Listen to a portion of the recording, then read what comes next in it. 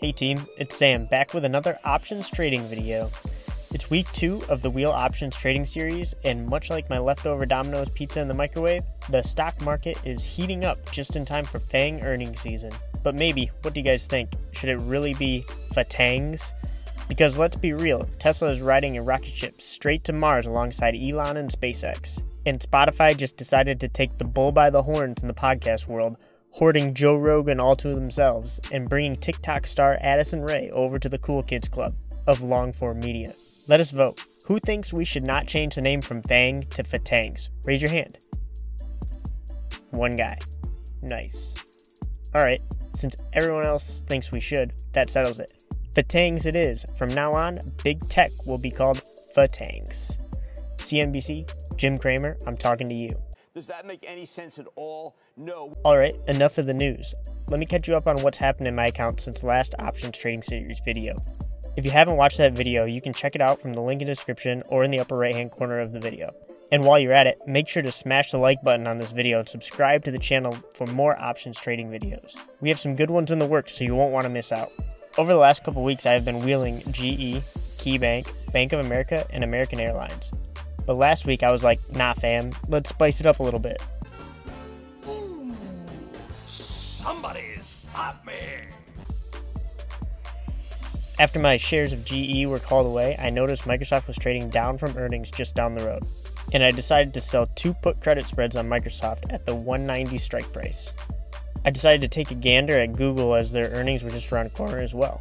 Google also trading down from recent highs, so I sold 1 put credit spread at the 14.45 strike, grossing me $48 in premium for the collected 3 contracts.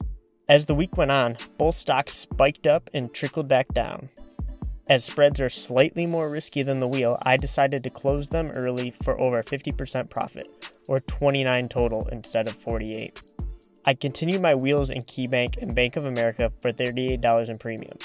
That brought our total premium collected for the week to $67. I used the premiums collected to purchase shares of Bank of America as I believe it is undervalued, and I want to start building a position every week using the premium from selling options. Pause! This video is sponsored by, well, nobody. So since we don't have any sponsors and this channel hasn't met the YouTube monetization requirements of 1,000 subscribers yet, I want to shamelessly plug my channel and ask you to smash the like button on the video and hit that subscribe button, because for my channel analytics, it shows that less than 10% of the people that watch my videos are actually subscribed. So I'm talking to over 90% of you. Hit that subscribe button. Alright, now on to this week's trades. The date is July 22nd, 2020, and KeyBank is trading right around $12, which is still under the 180-day moving average, and I'm still holding my 100 shares. Which means we are at perfect spot to sell a covered call at the $12.50 strike price expiring July 31st for $15. I'll drop a link in the description if you don't know what a covered call is. I made a detailed tutorial over that, and you should definitely check it out. Now we have to fast forward to July 27th, 2020. Because on July 24th, Bank of America was trading above my $24 covered call I sold in the previous week, which means on Friday after close, my Bank of America shares were called away. This isn't our first rodeo, though. We expected that to happen, and actually, that's exactly what we wanted to happen. For the sales of my 100 shares of Bank of America, I received $2,400 because the option strike price was $24, exactly the cost basis I own the shares at. Now that I have $2,400 in cash on the sidelines, I can go ahead and continue my wheel by selling puts on Bank of America. Today, after taking a look at Bank of America's chart and seeing some of the options pricing, I will elect to sell a cash-covered put at $23.50, expiring next Friday, the 31st. I chose to sell the $23.50 instead of the $24 strike price, like I did in the past, because I'm slightly less bullish on it this week, and, if assigned, we'll get it for $50 cheaper. We then collect $19 in premium for the contract, and its percent chance of profit is 75%. Which is great. I'll take those odds all day, every day, especially on a Bank of America. Now we have to fast forward one more day to Tuesday, July 28th, and since one of my rules for this challenge was I need to make monthly contributions of $1,000, that is what is happening today, which almost doubles my cash balance. Now, since I still like the premiums on Bank of America, and I believe in it long term, let's take a look at the options chain.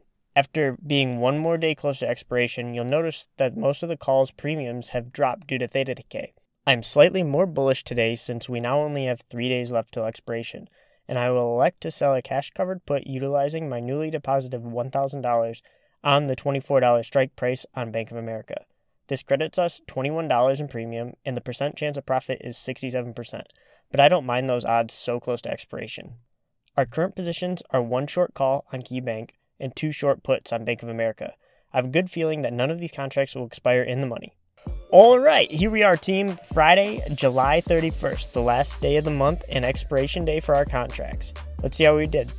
Turns out stimulus talk and Jay Powell and his printers were at a gridlock, much like Congress, for the financial sector. They didn't care at all. Both KeyBank and Bank of America moved sideways throughout the week, which honestly is fine for us. We get to keep all of our premium and just repeat what we have been doing. Sell puts until we are signed and sell calls until we get our shares called away, and then reinvest premiums into Bank of America. Since I wanted to sell those new options today, I will buy back all of the contracts for $1 each, reducing our total profit by $3-ish. Speaking of total profit this week, it's $49. Not a lot, but that's $49 more than last week. I will gradually take this money from selling premium and reinvest it into Bank of America shares until we have accumulated 100 shares.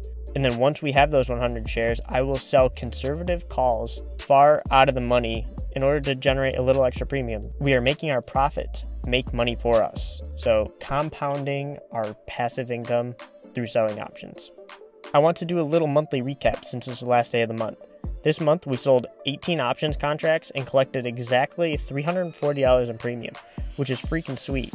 So I made $340 in 1 month by selling options on stocks I like to own. I am now $340 richer and it feels awesome, bringing my total profit from selling options to $942 since May.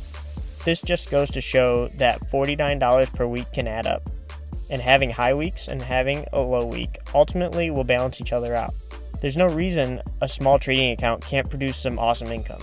I never had more than $6,000 in my account, and honestly, that was only the last week. For most of the month, I had about $5,000, which means this is totally doable for most people. Tune in next time to see me break down all 48 trades that led me to making over $1,000 selling options and letting Theta Decay make me money while I sleep. Don't forget to like this video and subscribe for more options trading videos. See you next time. Started my week on a Sunday, they think they can make it in one day. I just been ready to take off, waiting my turn on the runway. Never be turning around, never be turning around, ayy. Never be slowing it down.